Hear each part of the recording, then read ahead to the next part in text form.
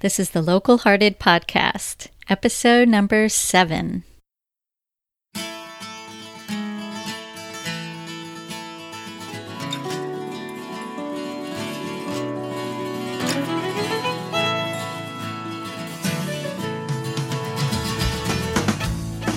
Welcome to the Local Hearted Podcast. I'm Meredith Adler, and I am your host. Join me as we get to know the people who create the wide variety of art in Asheville and in the mountain counties of Western North Carolina. We'll also talk with some of the people who create opportunities for our local artists and help them shine.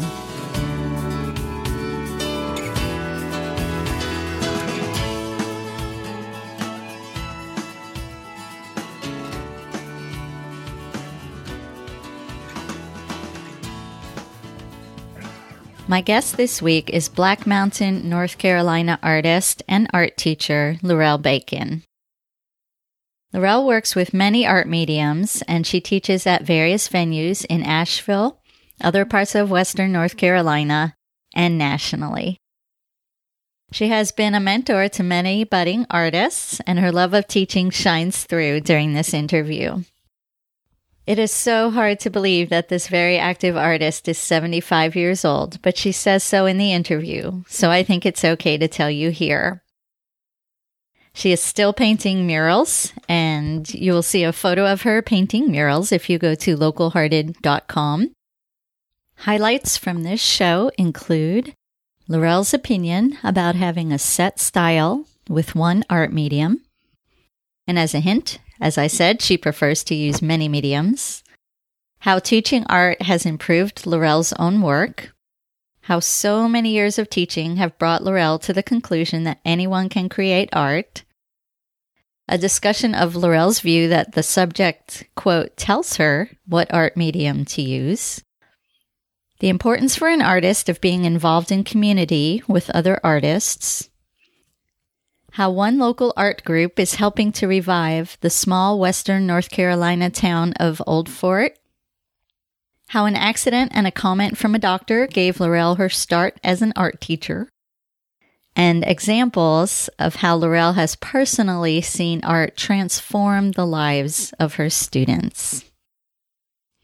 On a personal note, Lorelle Bacon was my first art teacher. And I am so thrilled to be able to bring to you the interview of this wonderful woman. Please join me in welcoming Lorelle Bacon. I am with Lorelle Bacon at the Arrowhead Art Gallery and Studios, where she has her own art studio. And Lorelle, thank you so much for being with me today and welcoming me here. Well, thank you. Yeah. I appreciate your coming. Thank you. Here goes a train. I am really thrilled to be here, and I feel like it's such an honor to talk to you. And as you know, I'm not telling you anything new, but for the listeners' sake, you are the person who gave me my start in art, and you have been my teacher. I've taken classes with you. I've taken various workshops with you, and always learn so much when I'm with you. So thank you. Yeah, thank you for all you have done. Well, I enjoy teaching. I enjoy sharing with other people and try to help them avoid some of the mistakes that I made, because I'm a self-taught artist, so it really inspires me to watch the growth in the students too. Neat. So can you tell us how you decided to start teaching yourself art, how that came about? Okay, well, let's see. When I was about 50 years old, I took art up for the first time. And other than crafts, as I was growing up and when my children were growing up. And so I'd been painting about 2 years, just dabbling in it as a hobby, when I had a car accident and got rear-ended. And I wasn't getting better. The doctor said, as long as you sit all day, you're not going to get better. And I was single at the time and working for the county in Florida. And I thought, well, how am I going to make a living? You know, he said, well, I've seen some of your art. Why don't you teach? Which scared me to death. And I got to thinking about it. Well, I guess I know more than kids do.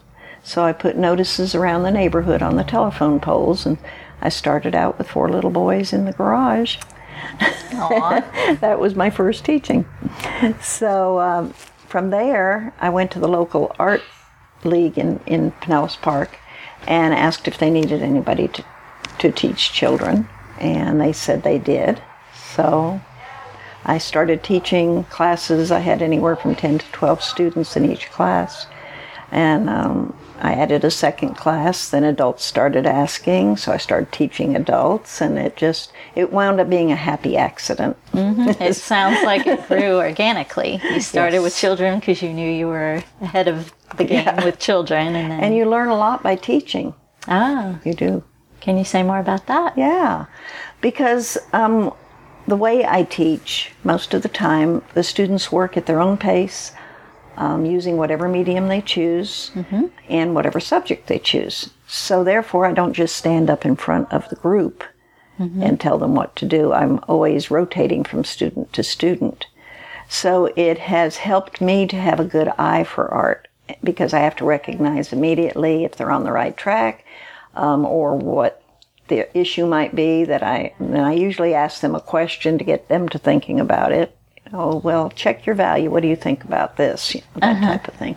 So, therefore, in my own work, I've learned to recognize things a lot quicker than I would have if I hadn't have been teaching. From seeing so many pieces and having input into so many pieces. And just the process of quickly having to assess. Gotcha. I think that's the biggest part. And do you still do the rotation part the way you did when I was in class? Can you tell how you do that? I do, for my weekly classes, and depending on the workshops that I also teach. A lot of times I will do that. So I stand up in front of the class with a workshop, and we'll talk about, if it's a beginner's workshop, about the supplies and things like that. And then we'll start in with a piece, and I might demonstrate a little bit on the easel. And then I'll walk around, make sure everybody's doing what they're supposed to do. But in the regular classes, like I say, everybody's working. I might have 5 or 6 different mediums going on in the same classroom, and all different subjects.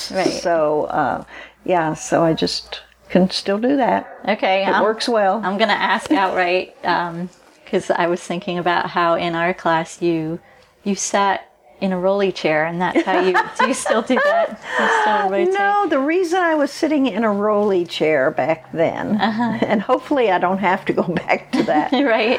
But I was having some extreme issues with my back. Okay. And so I had learned years ago, before that, I had broken, that's another whole story. I had broken my ankle on my honeymoon, my second marriage.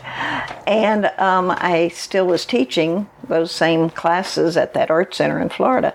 And so in order to teach, I got a rolling chair and rolled up and down. So then years later, like when I was teaching you, when my back was bothering me so much, bending over the table so much, I got a rolling chair and did the same thing, and it allowed me to continue teaching through that. I see. Yeah. I had no idea that was going on. It's very effective. She would just roll from student to student, and provide her feedback. And the class I was in, I remember, had children and adults.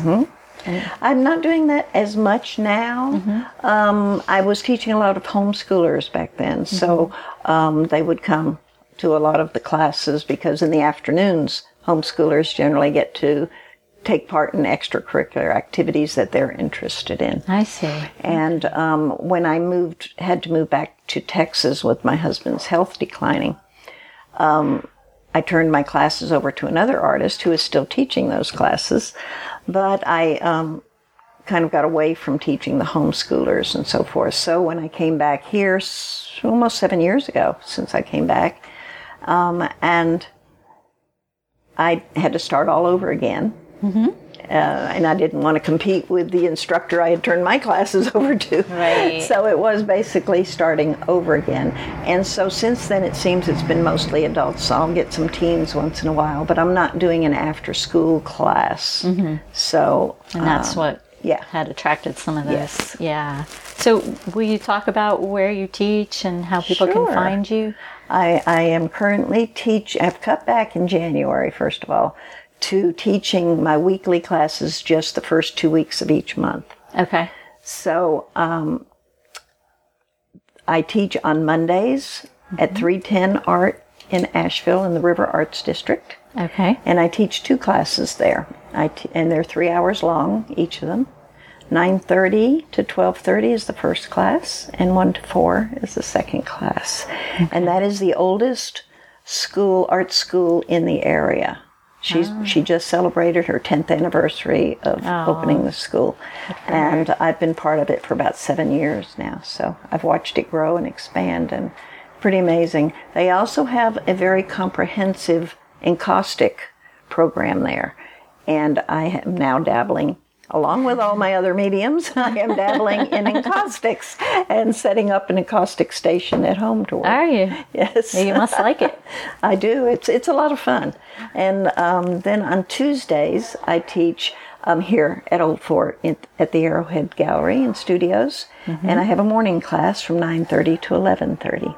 Okay, thanks. But the workshops seem to be where I'm focusing the most energy now. Okay, and where do you teach those? Well, I do one a month as a rule at 310 Gallery. I do 2 or 3 a year here at Arrowhead. Okay. I'm going in about a week and a half. I'll be heading to North Jefferson, North Carolina, and teaching at the Florence Thomas Art School up there. I'm teaching 2 workshops. I am scheduled to go to Lake Toxaway this year and teach.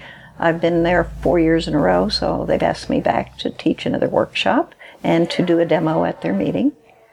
I also generally once a year go to Conestee Falls and teach. I have gone the last 3 years to Naples, Florida and St. Petersburg, Florida in February and taught, and I've been invited to come back again. Oh. So in Naples, I've been teaching at an art teacher's studio. But this year, I'll be teaching at the museum. There in Naples, they've invited me. The Naples Art Association's home is in the museum, and they've invited me to come and teach 2 3-day workshops there. And while I'm there, Bonita Springs Art Center wants me to do a 2-day workshop with them. So Okay. gets us out of the cold weather in North Carolina in February. Yes, you are a busy person. I am. Wow. So I can see why you cut back your weekly classes. So you need some time for yourself and your own. Yeah, and we're doing some traveling too. So I'm going with an art group in October to Folly Beach. Nice. And we're going to paint every day. So that's going to be fun. Nice. That's a first for me. And of course, now that I have a significant other in my life, we have his family and my family, many of whom live out of state. So we try to get up to visit, and we have 4 graduations this year. With this us. lifestyle, you're able to keep yourself flexible to do those things. That's the good thing about working for yourself, because I plan ahead. I have to plan 6 months out, sometimes a year out. Wow. But I fill in when we're going to be gone, so then when I'm asked to do a workshop, I can look at my schedule and tell them when I'm available. Right. So it works. Set those guidelines for yourself. Good for you. And you alluded to your many mediums.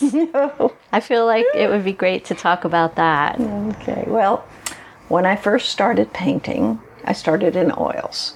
Everybody said, yeah, that's where to start. So that's what I did. And I avoided watercolor because everybody said it was so hard.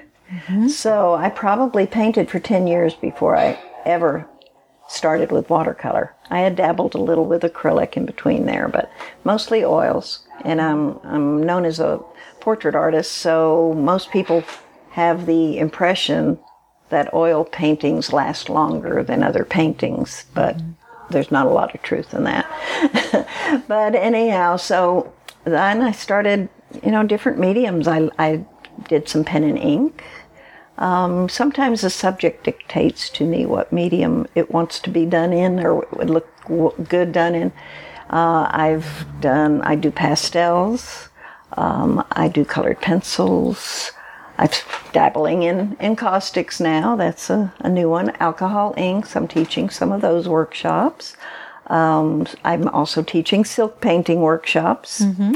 I am a member of the International Society of Scratchboard Artists, which you have to submit work to be accepted. Mm-hmm. They want to make sure the quality is up. And that organization is almost 5 years old, and I've been a member for 4.5 years. Mm-hmm. And so Scratchboard is one of my favorite workshops to teach. Oh. It's one of the easiest for people to learn. It takes time to do it. But I've even taught homeschoolers 8 years to 15 years old how to do it. I did 32 homeschoolers one year. Wow. And that was their favorite medium out of the whole year I taught there. Oh, wow. Yeah. So that was good. But even people that think, oh, that just looks too hard, or they're the type that want to sit down and finish a picture in the class time, you can't usually do that with Scratchboard and do a good job. Mm-hmm. But if they try it, they're hooked. Mm-hmm. And they don't mind putting the extra time in, because it's a very effective to reproduce and give as gifts and so forth. So I really enjoy doing the Scratchboard, and it's just about any subject that you do in any other medium. Now the watercolor winds up, after all those years of avoiding it, being towards the top of my list. Oils, Scratchboard, and watercolor are my 3 favorite mediums. So you came around. Yeah, I've won awards in all of them, and there's a lot of collectors out there, both corporate and personal collectors, that have my work. That's great. And I was going to say, you're not just a member of that Scratchboard Association, but you've won some high honors. I'm very happy about that. Yes, your work is amazing. Really amazing. One thing we haven't really talked about, but each artist that I'm interviewing will have a page on my blog, and your art will be able to be displayed there. So thank you. You'll be able to show your versatility, and definitely let's include some of that. Well, Scratchboard work. A lot of times people will say you need to focus on one medium, especially galleries. Mm-hmm. They want to see a concise body of work done in one medium, and that's what that artist is known for.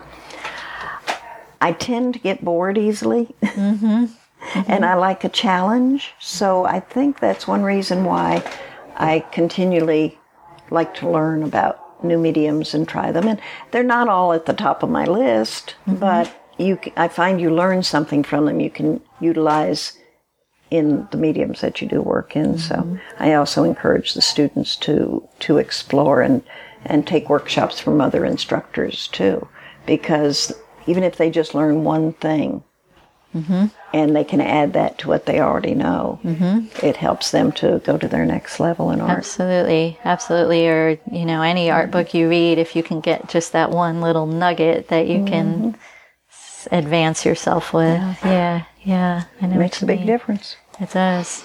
Yeah, you encouraged me to borrow all your books when I was in class with you, and each one had something, even no matter what medium it was. And I'm glad you brought this up. I was going to ask you about the idea of having a recognizable style, which it points to what you were saying about. Yeah.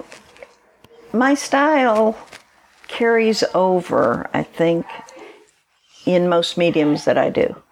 I'm known as a representative artist. I'm a realist.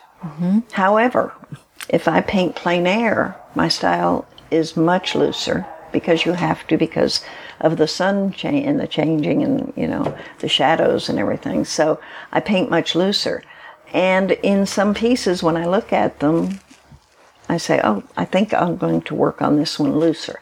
It's easier for me to work in detail than it is to do loose. For some artists, it's easier for them to do something impressionistic than it is realistic. It doesn't mean you can't do it. It's just where your natural instincts take you. So there's a thread that runs through your art, and your plein air work might look a little different. Yeah.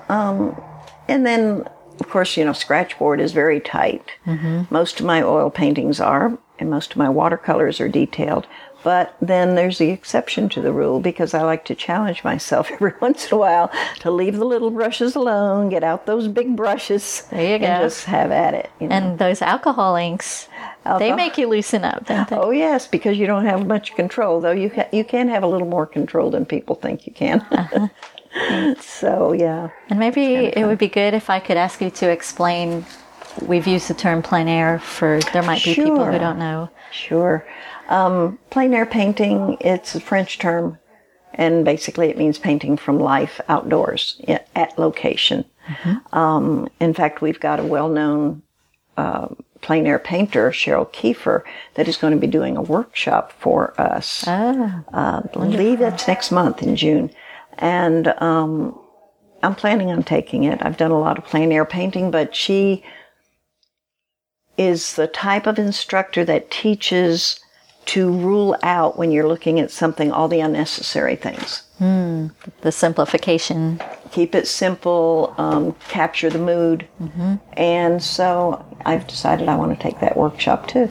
So, and then we've asked her to do another one in September, because we, here at the gallery, one of the shows that we have is called Battle of the Brushes, and it's a 3-day-long event where people have to paint somewhere within 5-mile radius of Old Fort. Oh, cool. Plein air, and they bring in 1 or 2 pieces that are framed and ready to hang. The judge judges. We give out awards at a reception, and they hang for sale for a month. So I think that will be good for her to come ahead of time for those people who never have done it or just want to brush up. Okay. So, yeah. Give them a chance to participate in the there's no substitute for painting from life. Agreed. And once you understand the depth, and that if you work from photos, you have to put the depth back in, that the shadows aren't going to be true colors, that the colors will be a little off. You can change it. But if you only have ever just worked from photographs, then people will start to recognize. A judge will recognize right off if somebody just worked from a photograph. Unless they have made those changes. Yeah. Something will be missing if they haven't had the experience. Yeah. So, Battle of the Brushes. And when does that happen? That's in October. In October. I don't have the exact dates, but anybody that wants more information could go to arrowheadart.org.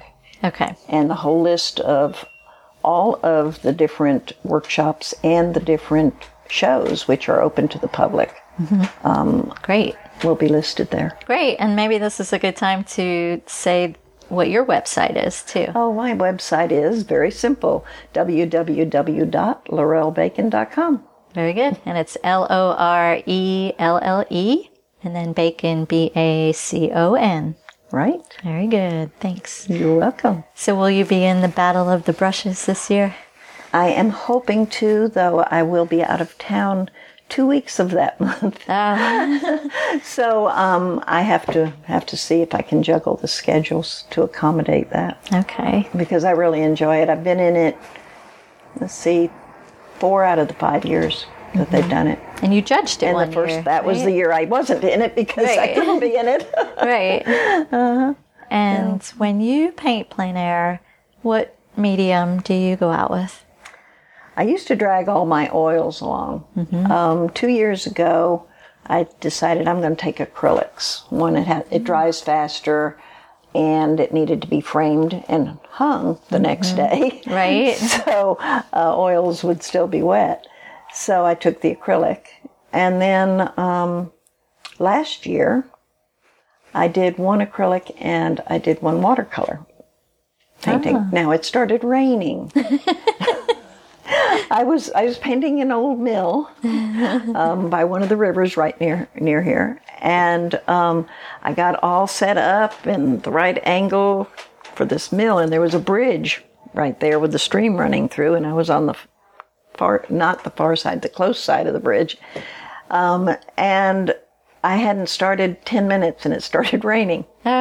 So I pulled my car over off the side of the road, this little narrow road there, and I climbed in. I took pictures of it as well, of the angle I wanted, and I climbed into the back seat of the car, looking at the old mill, and painted with the watercolors from my back seat.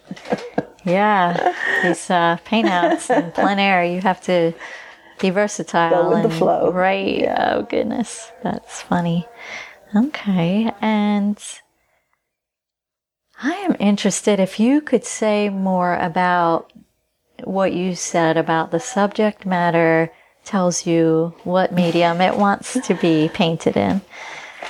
Well, for an example, there was this photograph of a baby, probably 8 months old, 7, 8 months old, that was just smiling and the big old cheeks, and you look at it and it just made you laugh to look at her, and I just had to paint her. And I thought, I can get a softness with watercolor. Mm-hmm. So I would have chosen either watercolor or pastels. Mm-hmm. Not that it couldn't be done in acrylic or oils, but they tend to be easier to get that soft look that I wanted to capture. So when I'm looking at a subject, first thing I do is, why did this picture grab me? Mm-hmm. Why did this subject, whether I'm painting from life or I'm painting from a photo, what grabbed me about it? Is the lighting? Is it the color? Is it the subject? Is it the composition? What is it that grabs me? And I encourage my students to do that and to make a note and put it by right where they're working, to remind them to stick to that, because that's the emotion you want to put into your painting. Mm-hmm. Because you can get carried away then while you're working into other directions. So most people, as I said, that want portraits want it done in oils.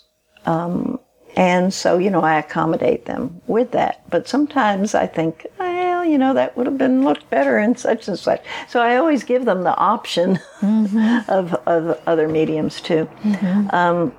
The scratch board is ideal for animals.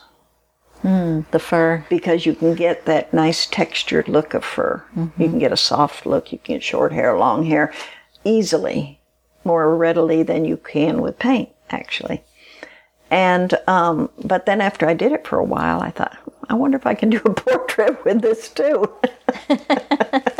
So I did, and I submitted that to the annual show that the society has. And I won an award of excellence, and it sold. So I thought, well, I guess I can do portraits. Now you can. Yeah. So I have since dabbled and done interiors, still life. I've done just about every subject, landscapes that you can with the scratch board, because I just want to see, can you do that? Yeah. But I think with animals especially, though, to address your question, scratch board is a very good medium. Mm-hmm. My least favorite medium out of all mediums is oil pastels. Mm-hmm. You told me. Just don't care for oil pastels. And I've given it the benefit of the doubt, and, I've sold a couple of pieces that were done with it, but I guess it's because I'm detail-oriented, and it's hard to get detail with oil pastels. Yes. So, yes. The class I just finished teaching at Ollie, which is, I also do workshops at UNCA at the retirement Lifelong Learning Institute, and we just did pastels. Mm-hmm. And it's a fun medium to teach too. Mm-hmm. The biggest piece I ever did in pastel was a commissioned portrait of a 5-year-old girl, and her mother wanted it. I gave her the choice, and she actually was one of the few that chose pastels, and I thought it was a good choice because of the softness And this little girl was precious, and she had her long dress on and her little bare feet. Of course, she couldn't pose, but I went and took 2 rolls of film and then met with them, and they chose the pose they liked the best. But that worked well. So, it's just, I think one person could look at a picture and say, oh, that would look good done in this. Another person would look at it and have a totally different opinion of it. Or some people might go with the medium they work with, but you have the ability to choose. So I'm curious what attracts you to a new medium? Like, what made you decide to try the scratch board in the first place? That's a good question. I believe, if I remember correctly, this has been about 7 or 8 years ago. I was in an art supply store or ordering online at an art supply store, and I was ordering some other things and ran across it and thought, I'll order. So I ordered just the basic. It comes with 1 handle and 2 points and a 1 blackboard. And I had it for a good while before I ever tried anything on it. But I liked the effect. I liked that it has strong contrasts. And that it reproduces well for prints and cards. Because let's face it, when you're an artist, you're in the business, you have to make money. Everybody can't afford to buy an original. Right. So anytime you can have prints available or cards available for them, it just kind of, it does help. Right. Yeah. Helps you buy your next medium. Yes. Helps me buy more. And it helps them because that they still get to take home something that touched them enough to put part with their money. They love the image. Right. And your work gets around that way too. More people see it. I had somebody that contacted me last month. They emailed me. And she said, she had a picture that she sent to me, and she said, is this one of your pieces? And it was. It was a piece I originally had done in miniature, 3 inches by 5 inches, of a beggar with his finger pointing. And I called it Judge Not. And I liked it so well in miniature, I wound up painting it 36 by 48 inches. Oh. And a doctor from Tennessee had bought it. Well, come to find out, when he passed, he had left this painting to his nephew who had always loved it.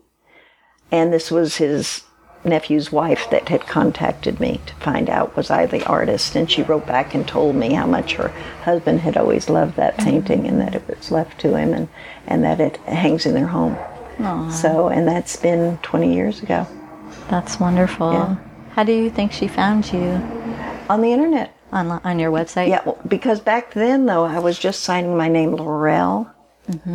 And when I first started painting, it was Lorelle Jukes. And now it's Lorelle Bacon. Oh, a different last name. Yeah. So if somebody just puts in the Lorelle online, they'll get several. There's not a lot of us around, but they'll get several. And that's how she found me. Neat. I'm trying to think what else. It's such an opportunity to sit here with you. I'm trying to think what I have missed. One other thing, too, is students. I always love to hear from students from the past.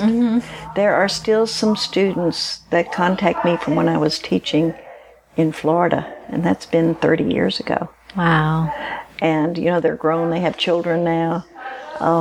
I have students that are graduating from college now that started me when they were 7 and 8 years old. And I still hear from them or their parents periodically, and that's really nice. It is. And them telling me how much it meant to them, to do that. And are some of them still making art? Yes. 2 students stand out in my mind the most. Doug had muscular dystrophy. And he had started with another instructor in Florida. And she was very wise. She put a pulley attached to the ceiling, and they had weight on it, and then put a Velcro band around his wrist. Because he didn't have any control. If he went to paint with the brush, it would just go any which way. And he learned control by her doing that. And then she was an elderly lady, and she quit teaching. And the home he lived in came and asked me would I be willing to take Doug into my class. And they would bring him, the driver would bring him every week and wheel him in. And so Doug did some pretty remarkable work. And he had been with me about 6 months.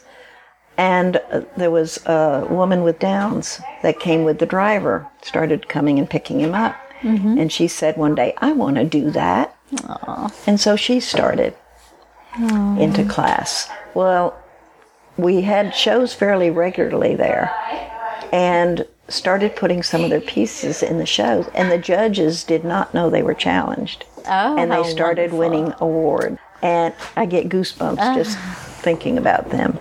But then there was a big art show. They have a lot of outdoor festivals in Florida. And in St. Petersburg, there was this big festival, and they asked Doug to be the featured artist, and they had a special tent for him. His work, he wanted me to come and be with him all day. And they had his work hanging all around. The radio station, TV stations came. And I remember one of them asking him, why do you paint? And he stopped and he thought for a long minute. And he said, because it makes me happy. So he was one that really touched me a lot. So he was with me for a good while. The other one that comes to mind, her name is Angel. And she was a sophomore in high school.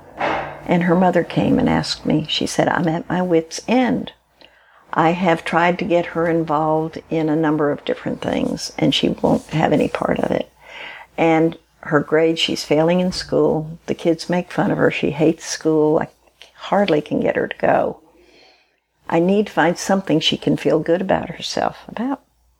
And I said, sure. So she came, and within a month, she started loosening up. And when she realized she had a talent that she didn't know she had. And her work was pretty remarkable. The first art show that came up, she put her first piece in, and she won Best of Show. Wow. When she was a senior, the newspapers interviewed her and said, what advice would you give to other students who might be struggling in school? Mm-hmm.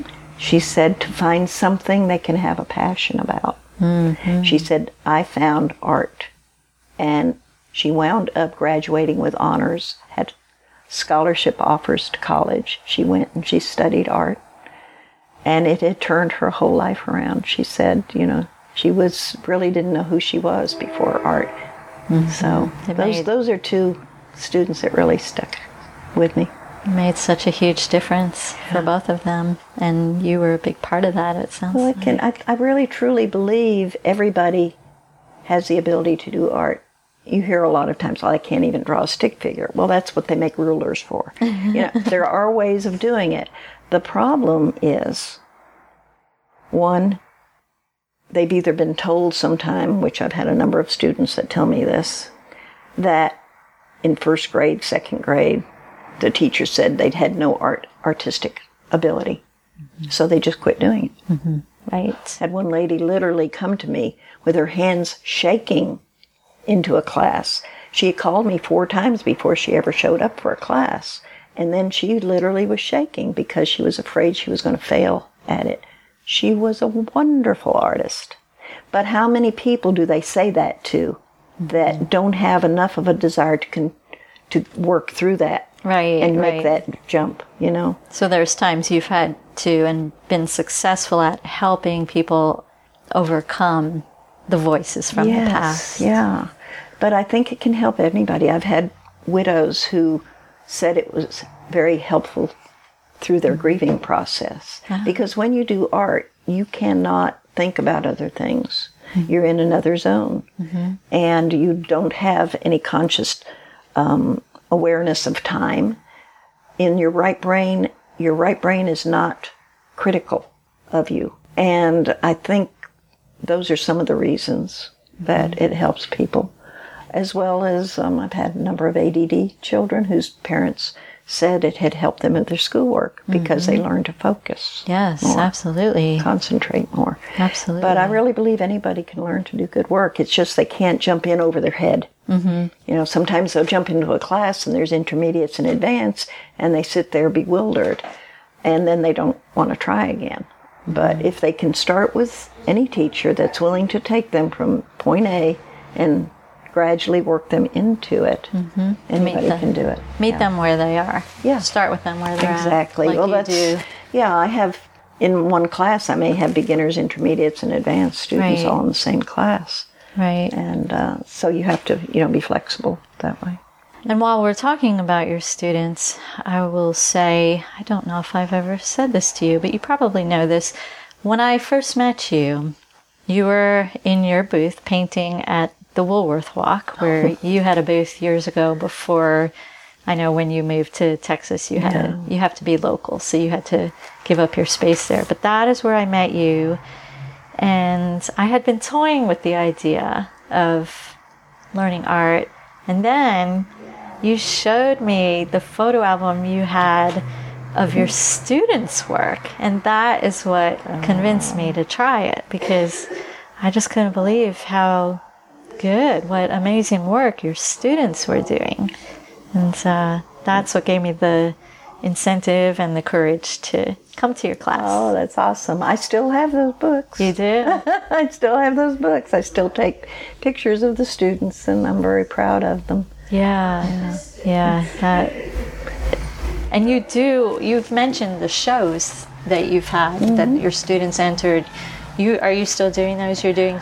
The venues where I'm teaching now don't have a separate show for students. When I was teaching in Black Mountain, at Black Mountain Center for the Arts before I had to move back to Texas,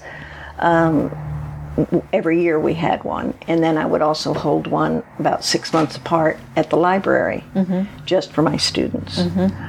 But where I'm teaching now, there's really not that possibility to do it. But you do, I noticed, you do showcase some of your student work on your own website. I do, and I need to update it. I do need to update it.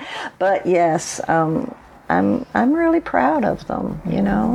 It's I enjoy watching a student progress as much as I do painting myself. And I think that speaks to where this interview has gone. I think you've talked as much about, or if not more, about your teaching as your own. I love it. I love doing it. I mean, I'm 75 in July, so, if I didn't love it, I wouldn't still be doing it. Yes, exactly. Yeah, and I don't see me ever retiring totally. Yeah. Yeah, you're loving what you do. I do. That's wonderful. I wish everybody could do that. That happy accident has brought me many years of joy. Yes. And I just want to clarify, it was your doctor that suggested? Is that I teach. Accurate? It was my doctor, yes. Amazing. Amazing. And is there anything else you would like to cover that we haven't covered? Maybe touching on what I feel is important for people. Artists, being an artist can be very solo, very because you're isolated through doing your work. For me, I have found it beneficial to belong to art groups, because then you're among like-minded people, and you encourage each other, and you can help each other if you have a question about something. So I think if somebody plans on doing it, even as a part-time income, or they just feel like they're too isolated, that might be a good solution for them. And getting involved with the art organizations. Our organization here, through the gallery, we're helping to revive a little town. We see the possibilities there. We donate a lot of hours to volunteer work. Everybody that hangs in the gallery that chooses to sit, if they gallery sit, because it's all volunteer sitters that we have, keeps the door open. When they have a sale, there's a lesser percentage, so that helps them out that way, and it helps to keep the doors open. But it's just the camaraderie and I think, what word I'm looking for, the focus. We have a similar focus. Many of us have this similar focus of wanting to see something good happen to a town where the factories have closed and a lot of the buildings were shut down, and we're starting to really see in the last couple of years it come back to life. And the people in the town come in and they tell us, we're so glad you're here, and thank you for everything you're doing in town. And one lady even said, I was raised here. I can take pride in my town once again. Awesome. So that's kind of paybacks we get, but also by working together, I think it really is beneficial. So anybody out there that feels isolated, there's a place for you where you can feel at home. Yeah, and now I want to go down 2 different directions. So first one, will you talk more about what this group is about, and then what other groups are you involved with locally? Okay. This group is Arrowhead Artists and Artisans League that formed 6 years ago. And they had, after about 3 years of holding once a month, they called them Art Smarts, at the depot, where people would come and they'd set up their things, and public would come and view them and have some sales and all. They decided it would be nice to have a place where the work could be displayed all the time, and also to help to educate the public about art. Because let's face it, most people do not know what goes into making a piece of art and how long it takes and how many years it takes to get the knowledge to be able to create what they look at. Right. Okay. Right. And so we've done that. And then we've done, to help in the town, we did a series of murals that are hanging around businesses in town, and a big mural on a wall across from the gallery. And in July, I'm scheduled to do another one. This one's not volunteer, so any murals from now on, the league and the artist will make some money from. Nice. And which will be beneficial. We want to keep our doors open. I'm in charge of education. So I schedule all the workshops with the different teachers, for the different teachers to do here.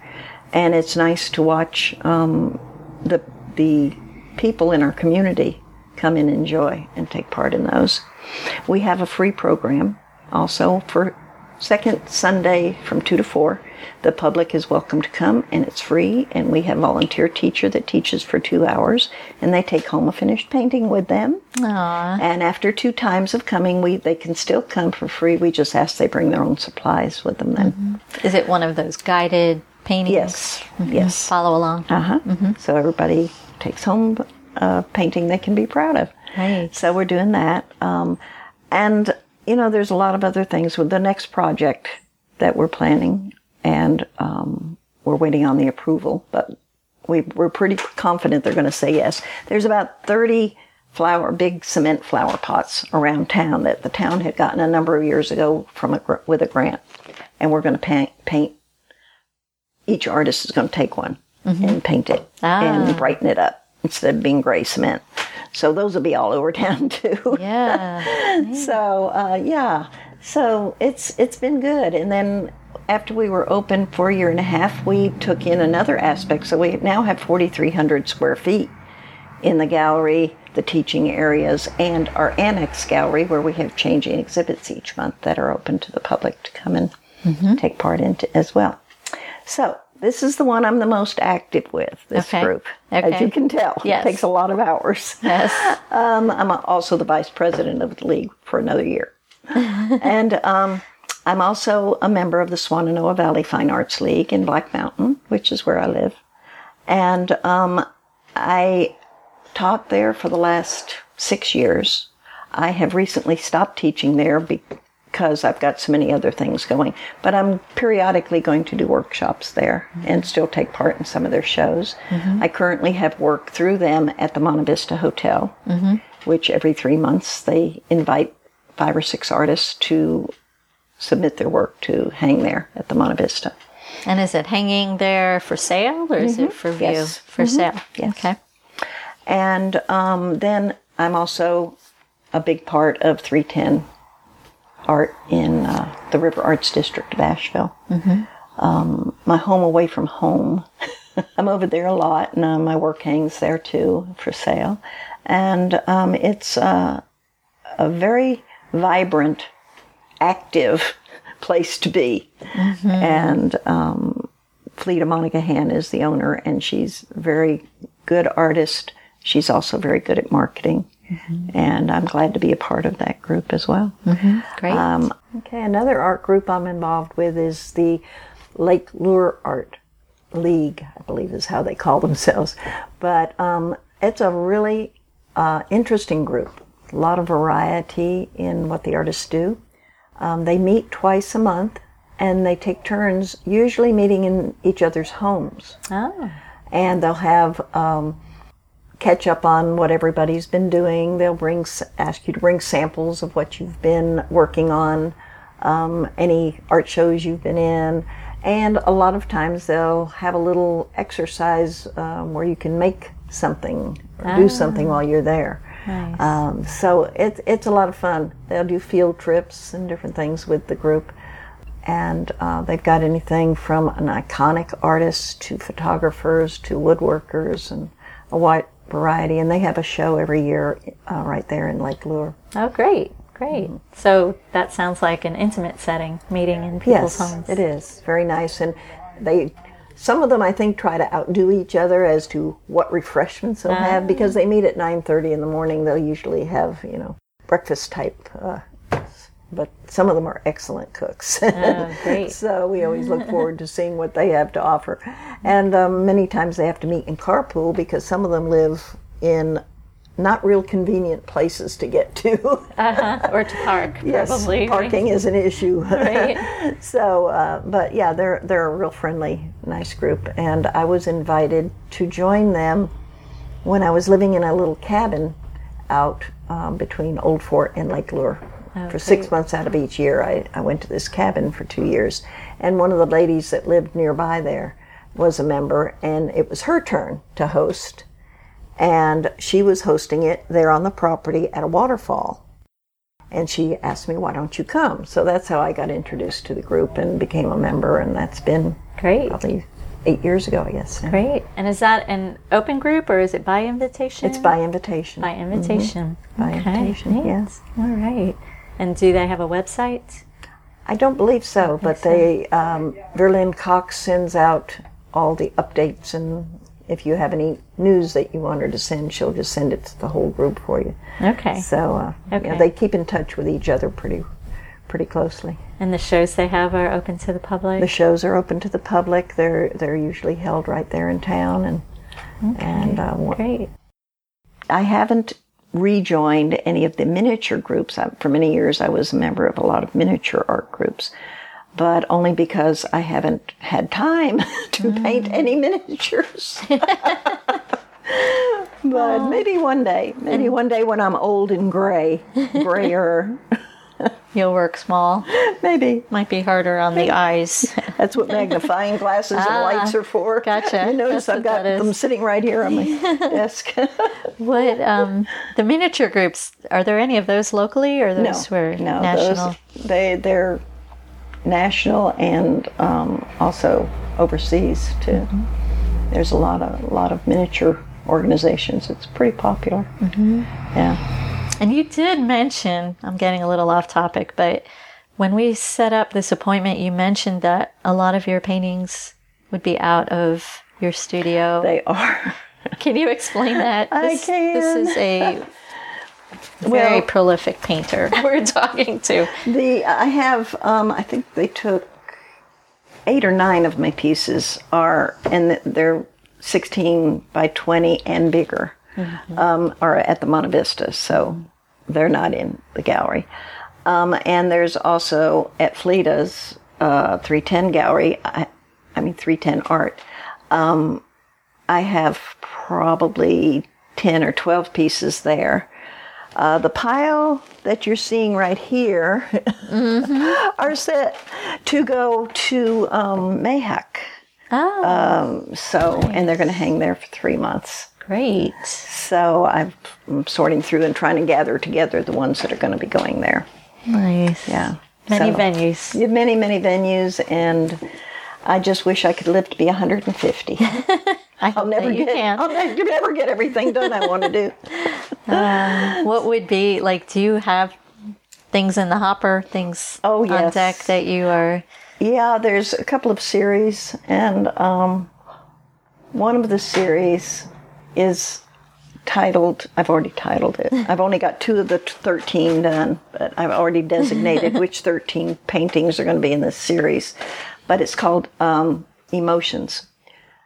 And each painting is a different human emotion done in black and white with a splash of color in each one.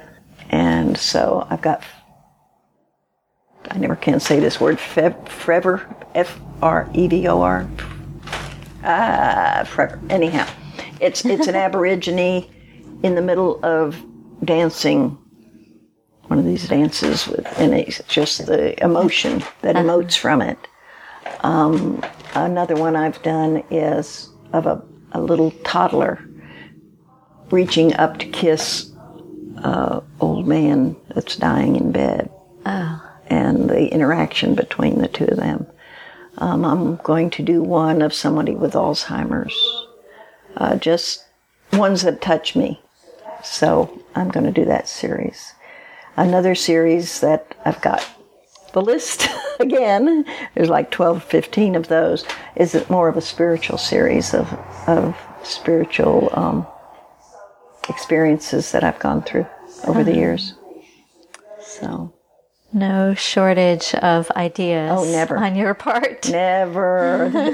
My lists are very long. Yeah. But I think that's a pet peeve of mine is anyone who says they're bored. There is so much out there for people to learn or to help with. If they're bored, go do some volunteer work, get your mind off self and go do something that can help somebody. Yeah, great advice. Yeah. Great. And that brings me to another part of the avenue I wanted to walk down when you started talking about the town of Old Fort. Will you tell about how you included the children in the mural project? Part of what we do is we have an outreach with the elementary school in Old Fort.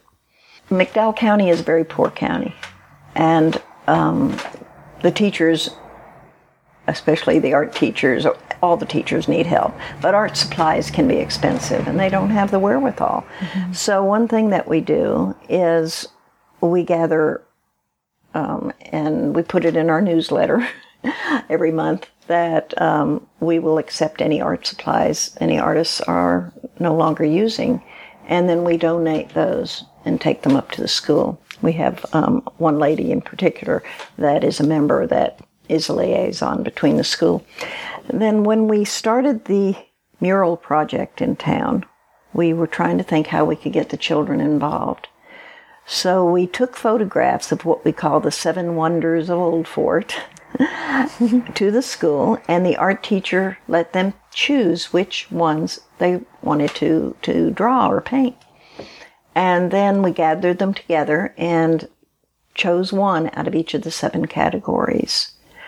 And we held an assembly and gave awards and prizes to the winners, and their parents came, and it was just a nice, happy day. And so then we as artists, we each were assigned a 6-foot by 8-foot panel to paint one of the wonders and use that child's drawing as a guide.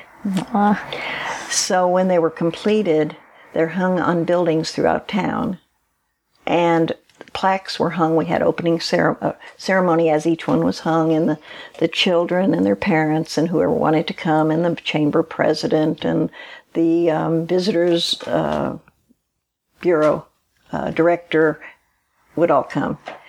and we would give a certificate to the artist and to the child, and a plaque was hung next to the painting with both their names on it. Yeah. What an uplifting thing that must have been for those children. Just thrilled them to death. They came by, some of them came by while we were working on them. I mean, we could only work on a couple at a time, in the back hall of the gallery, and hung them on the wall, and used ladders going up and down. And they would come and they would say, "Oh, that's mine." They were so excited. It was great. The impact that they had. It was so great. Yeah, that is wonderful. Yeah. And the other thing about what you did and are doing here is really giving people such a good impression of what an artist is. And that isn't, I think always the case in people's minds. I don't think people stop to think about it very often.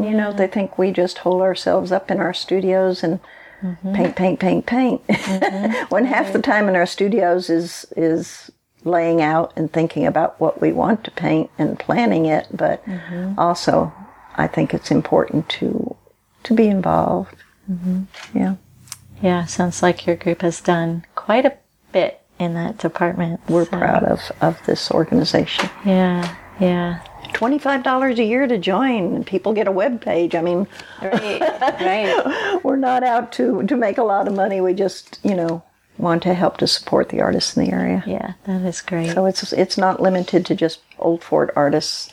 Anybody in the region that's at all interested can join us. And let's encourage people too to come down and see this beautiful gallery. I mean, that's what I'm going to do if it's still open when we're done talking. It's so much to see. We're open till here. 6. Okay. Yeah, only day we're closed through most of the year is we're closed on Mondays. Okay. Yeah. Gotcha. 10 to 6. Got a lot of gallery sitters, huh? Yeah, we do. Some have to do double or triple duty, but we make sure the door's open. Yeah. It's great to have such an active group. Yeah. Thank you. Yeah. Good work.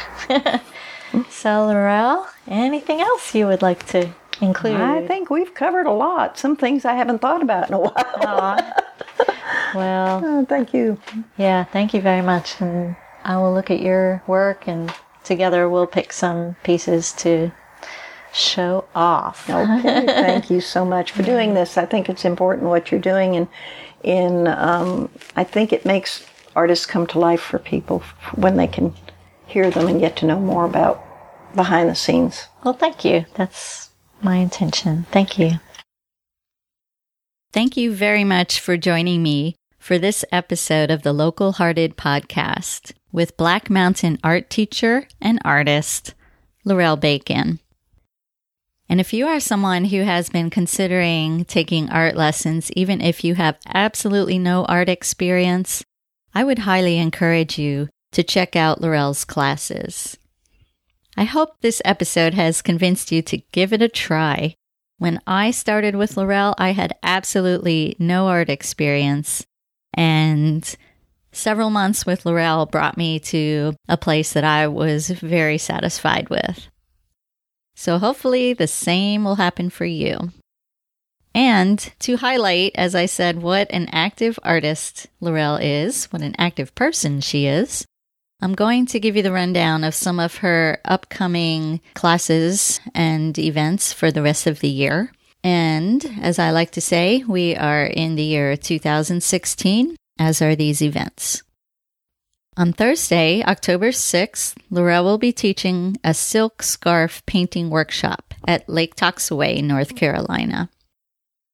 And then, on Saturday, October 8th, Lorelle will be teaching a scratchboard workshop at 310 Art in Asheville, North Carolina.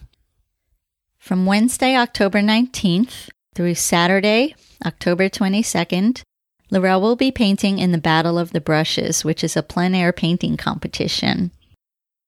The awards reception is Saturday, October 22nd from 4 to 6 p.m. The public is invited to attend at the Arrowwood Gallery in Old Fort. The work will hang in the gallery through November 16th. Lorelle will also be showing her paintings and her painted silk scarves at the Ali Bazaar at the Lifelong Learning Institute on the grounds of UNCA Asheville. That will be held November 11th and 12th. Then, on Saturday, December 3rd, she will be doing a mini alcohol ink workshop from 10 o'clock until noon, and that will be held at 310 Art in Asheville. And also at 310 Art, on December 10th, which is a Saturday, Lorelle will be holding a colored pencil workshop for all levels. So, there are many opportunities between now and the end of the year to learn from Lorelle. And if you are listening to this beyond the year 2016, I highly encourage you to check out her workshops and classes at her own website at lorellebacon.com. Until next time, this is Meredith Adler for the Local Hearted Podcast. And the podcast theme music is courtesy of and copyrighted by Jamie Noter Thomas.